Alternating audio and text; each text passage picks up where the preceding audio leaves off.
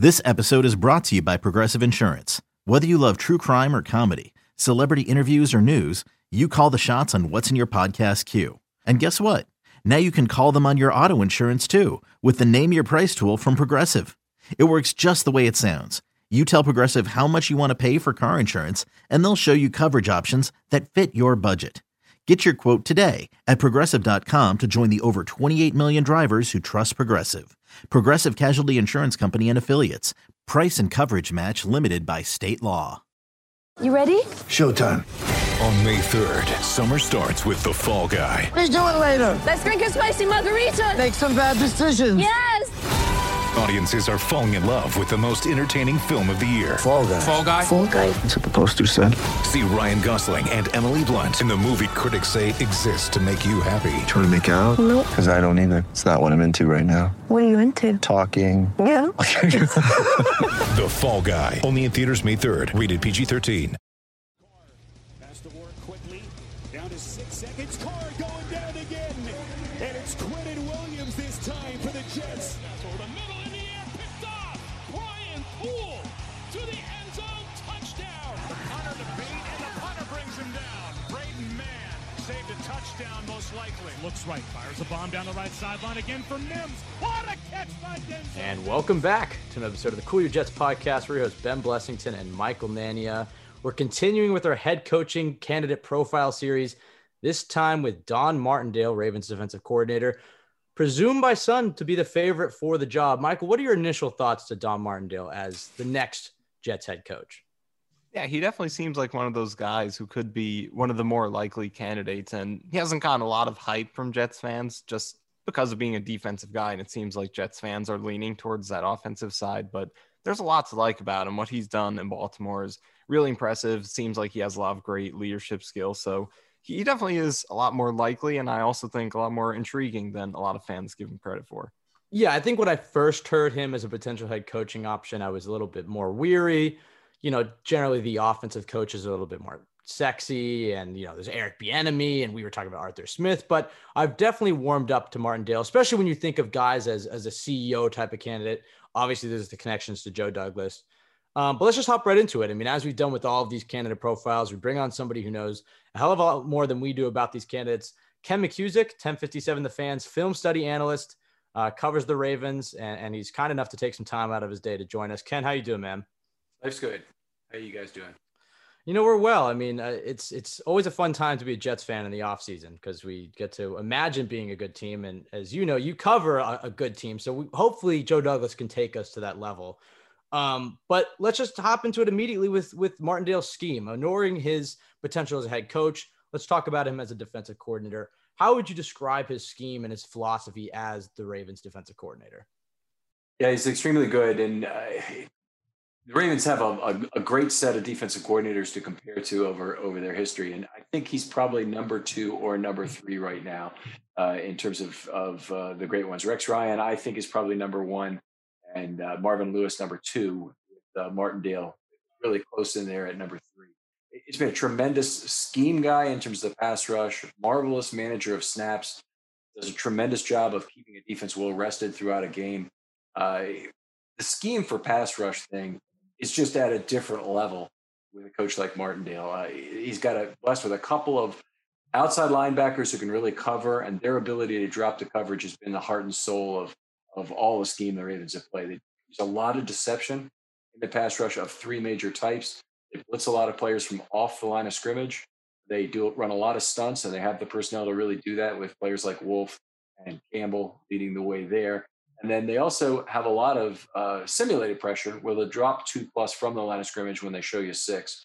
So they do all sorts of things. Any of the 11 players can rush. Really any of the 9 if you drop out the 2 outside corners. But just earlier this year in a game, you guys may or may not know, but the Ravens set the record with having 5 different defensive backs in the same game get a sack. So that gives you an idea of what kind of scheme level we're talking about. Yeah, and then you mentioned the Ravens have a really good history with defensive coordinators, and Martindale's been there for a while. And before he took over, Dean Pease was running the defense in Baltimore. So who do you think are some of the coaches that he sort of takes after, or at least is similar to, with his defensive approach? And do you think that his philosophy something he'll take with him to his new team, or that he'll be more adaptive to what the personnel of the team he goes to? He's extremely adaptive to personnel and to the game plan appropriate to the opponent. He doesn't play just once. The Ravens have been all over the board in terms of how they've adapted, in particular to quarterbacks who get the ball out quickly, quarterbacks who hold the ball a little longer. The New York Giants played him in Week 16, and they had 0 pressures on 13 dropbacks in the first half. And in fact, 11 of those 13 dropbacks were ample time and space, meaning a 3-second pocket was there. The second half, the Ravens turned it all on in terms of numbers, had 18 pressures in the second half, and really dominated that football game defensively. So 6 sacks were included in that second half. But anyway, he's marvelous in-game changer and very much adapts to the quarterback and what they present in terms of an opponent. Yeah, Ken, and you've mentioned a trait specifically that Jets fans are all too familiar with, which is the ability to adjust, which is something that Adam Gase was it was not a strength of his. And I feel like as a head coach in this league, it's a game of chess. It's just human chess, and the best coaches are able to adjust. And when you mention a specific example of Martindale adjusting in game, that's promising for his ability to be a head coach. What are some of the other traits that I guess Don Martindale has displayed in his time as Ravens defensive coordinator that give you the confidence that he's ready to become a good coach, and not just a good coach, but a very good coach in the league's top market in New York? He's very much a player's coach, and I think he's similar to Ryan in that way, also similar to in terms of aggression. I know that was part of your question, Michael, I didn't really answer there, but he's most similar to Rex Ryan of the previous Ravens coordinators. Being a player's coach is good up to a point. He has to be able to be the disciplinarian who can do, as Casey Stengel said, and keep the 15 guys on the fence from siding with the 5 guys who hate your guts instead of the 5 guys who like you. He really needs to be, and that's baseball. Obviously, he's 25. We're talking football. It's different, but I understand that he's going to really need to show the ability to deal with a bad situation, which he really has not had happen in any obvious way in Baltimore. Now, could that be that he's hit it well? Sure, it could be. Could it be that Harbaugh got blamed for them and really had to be the disciplinarian? That could also be, and that's less of the positive trait that you'd like to see in a head coach. You'd like to see it be his choice that he gets sent to the doghouse for whatever behavior is not working. And what do you think are probably some of the top concerns for him in terms of making that transition to head coach? For me, I think one of my biggest questions would be in terms of the production of his defense, because the Ravens just have so much talent, whether it's in the secondary up front.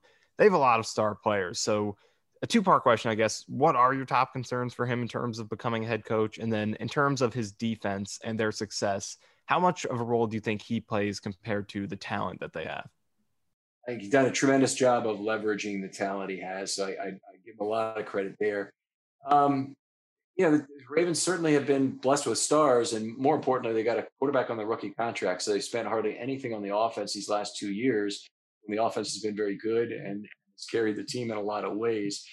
You don't like that kind of a thing to look at. They obviously wasted some money on Earl Thomas.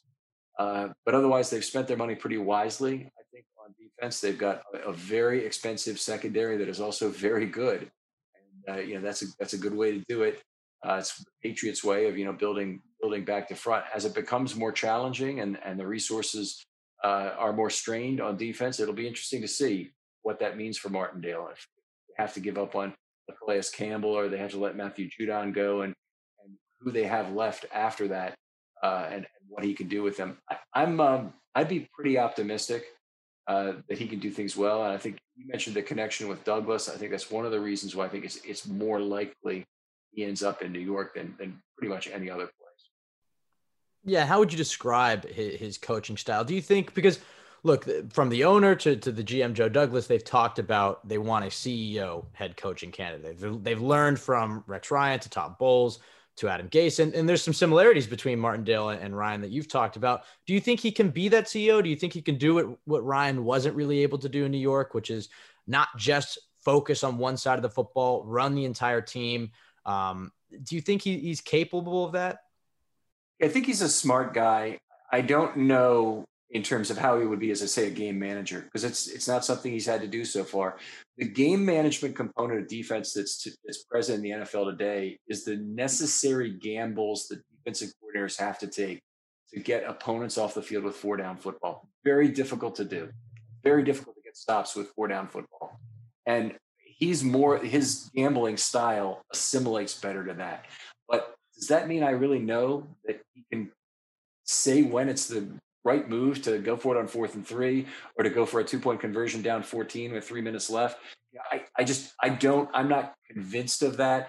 I'm not convinced of how he'd be plugged into his analytics people to allow that to happen. I'm not sure.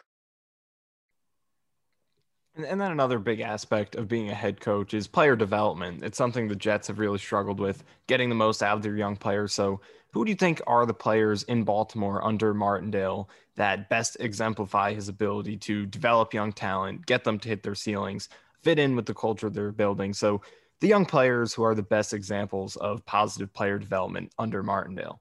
Yeah, that's a great question. I think that's the first thing you want in your head coach is being able to know that they can handle the player development component of it. On defense, at cornerback, they've had a very deep cornerback set, but they've still found snaps for some guys who've turned into players. Anthony Averett is just turning the corner now in year 3. Looks like he'll be a good corner. Tyus Bowser in year 4 is turning it on now. They gave Bowser opportunities, and a lot of his failure to step forward in his first 2 years was really Bowser related rather than Martindale related. I think they tried to get him on the field quicker. This year, the rookie Justin Madubuike is getting a snap assignment that is proportional to what he's shown on the field, which is really good. And Martindale said, "Go ahead and get rid of Thomas." So do the players, by the way, because we got Chuck Clark and he can run our entire defense for us. And Deshaun Elliott is the other young player who had to step up into a full-time year after 2 years of injuries.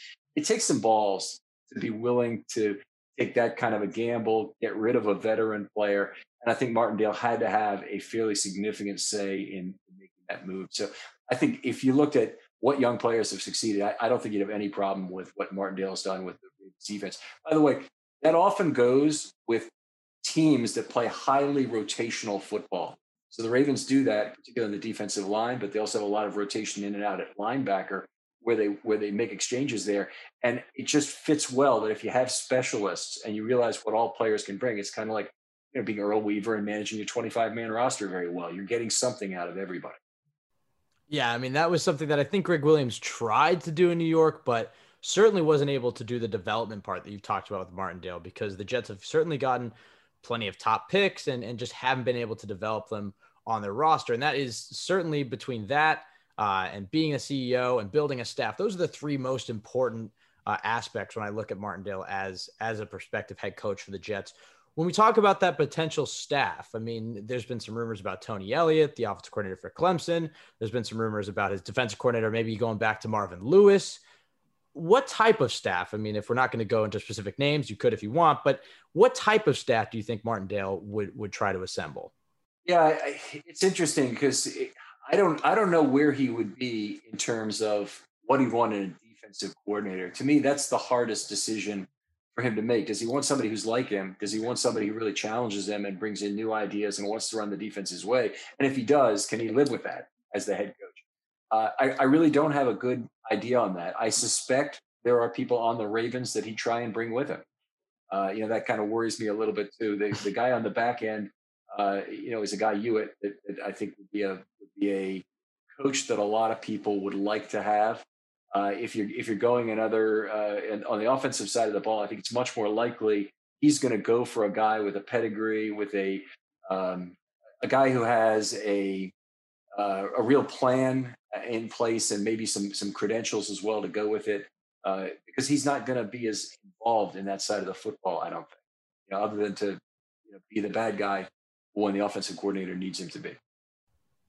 Yeah, and I think one of the biggest things in terms of whenever you're scouting out a head coaching candidate, at least from our perspective, is to look at some of the biggest games and moments, or even just overall, like we talked about player development, just individual things that kind of showcase that head coach potential. So, and you mentioned actually sort of hit on this question a little bit earlier with the adjustments he made in that one game in terms of his pass rushing approach. So what would you say is a particular game or maybe a player that he's developed, a particular example that showcases his potential to be a good head coach?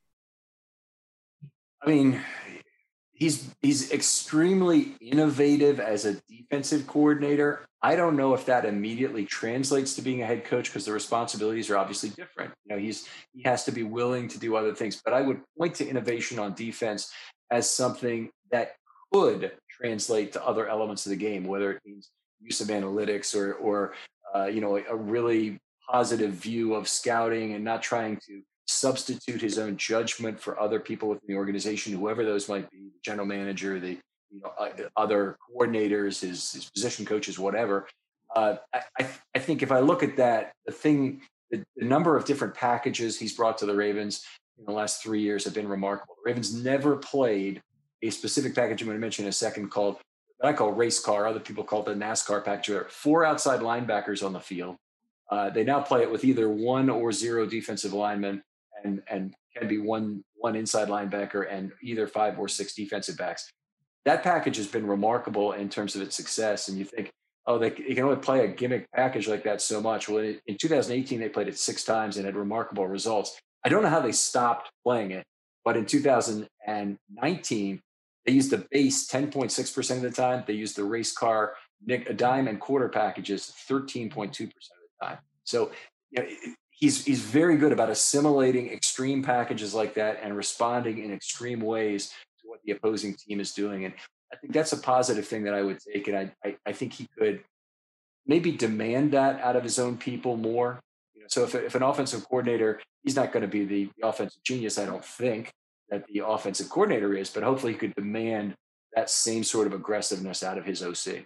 And you think that would be kind of his philosophy for his team? Because a lot of defensive coaches, they get hired and they're focused. I mean, the Jets have seen this specifically with Todd Bowles. They're focused on flipping the field position and, ending the drive and a punt is fine. And they're really conservative on going for it on 4th down. But you're talking about Martindale. He's a defensive guy and he's maybe a little bit older, but he's clearly innovative. He's clearly aggressive. Do you think that would be the philosophy of a Don Martindale coach team?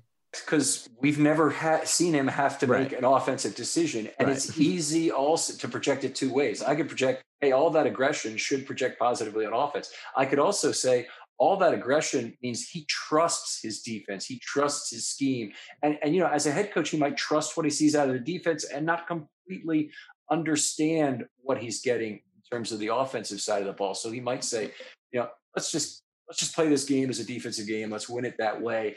And that would be a step back in terms of what he can provide as head coach. You want him to be aggressive on both sides of the ball.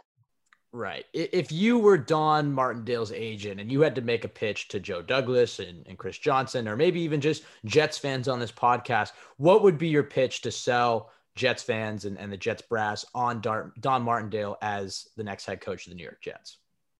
Yeah, they took over a situation in Baltimore that was a lot worse than it seemed in 2018. 2017, they just lost the game to the Cincinnati Bengals on 4th and 12.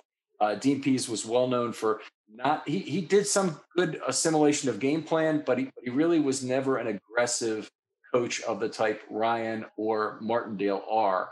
And a lot of that, I think, really hurt. I think that held the Ravens back. Did not like to play 6 and 7 defensive backs on the field the way Martindale does and Ryan did way back in the day. So that was a little bit frustrating. So he took over a situation where he had to kind of rebuild some things about the defense, change some things about the way the defense was set up. And I think you can look specifically at last year. I think the greatest accomplishment was how that defense was rebuilt on the fly. They effectively, after 4 games, they had no inside linebacker they trusted. They basically said, this is not good enough. We're going to change on the fly, bring in some veterans who know what they're doing. And they got Josh Bynes, LJ Fort, not big names. Guys who've been in the league for a number of years, really not played that much. Bynes had been a starter in Arizona, briefly in Baltimore as well. But they came back and they were outstanding, and they were just the glue that the defense needed. In addition, they got an outside linebacker in Ward who really helped them. They figured on the fly that Chuck Clark was the guy to be the defensive signal caller. I think all of those adjustments that made the 2019 defense so great are what I'd point to in terms of successes to pitch Martindale as a coach in New York. And I don't think that's a difficult pitch at all. Yeah, I tend to agree with you. And as we talked about at the beginning, I think the idea of Don Martindale being the head coach of the Jets has certainly grown on a lot of people. And it'll be curious to see if they haven't even offered him an interview yet. I mean, he was the presumptive favorite, I guess, in our eyes going into January, but he hasn't gotten an interview yet. I would expect that to change. I agree with you. I think he'd be a tremendous candidate, at least to get an interview, get him in a room with Douglas and find out a lot of those questions that we had to speculate on. What would be his philosophy? What type of staff would he build? But certainly an intriguing candidate.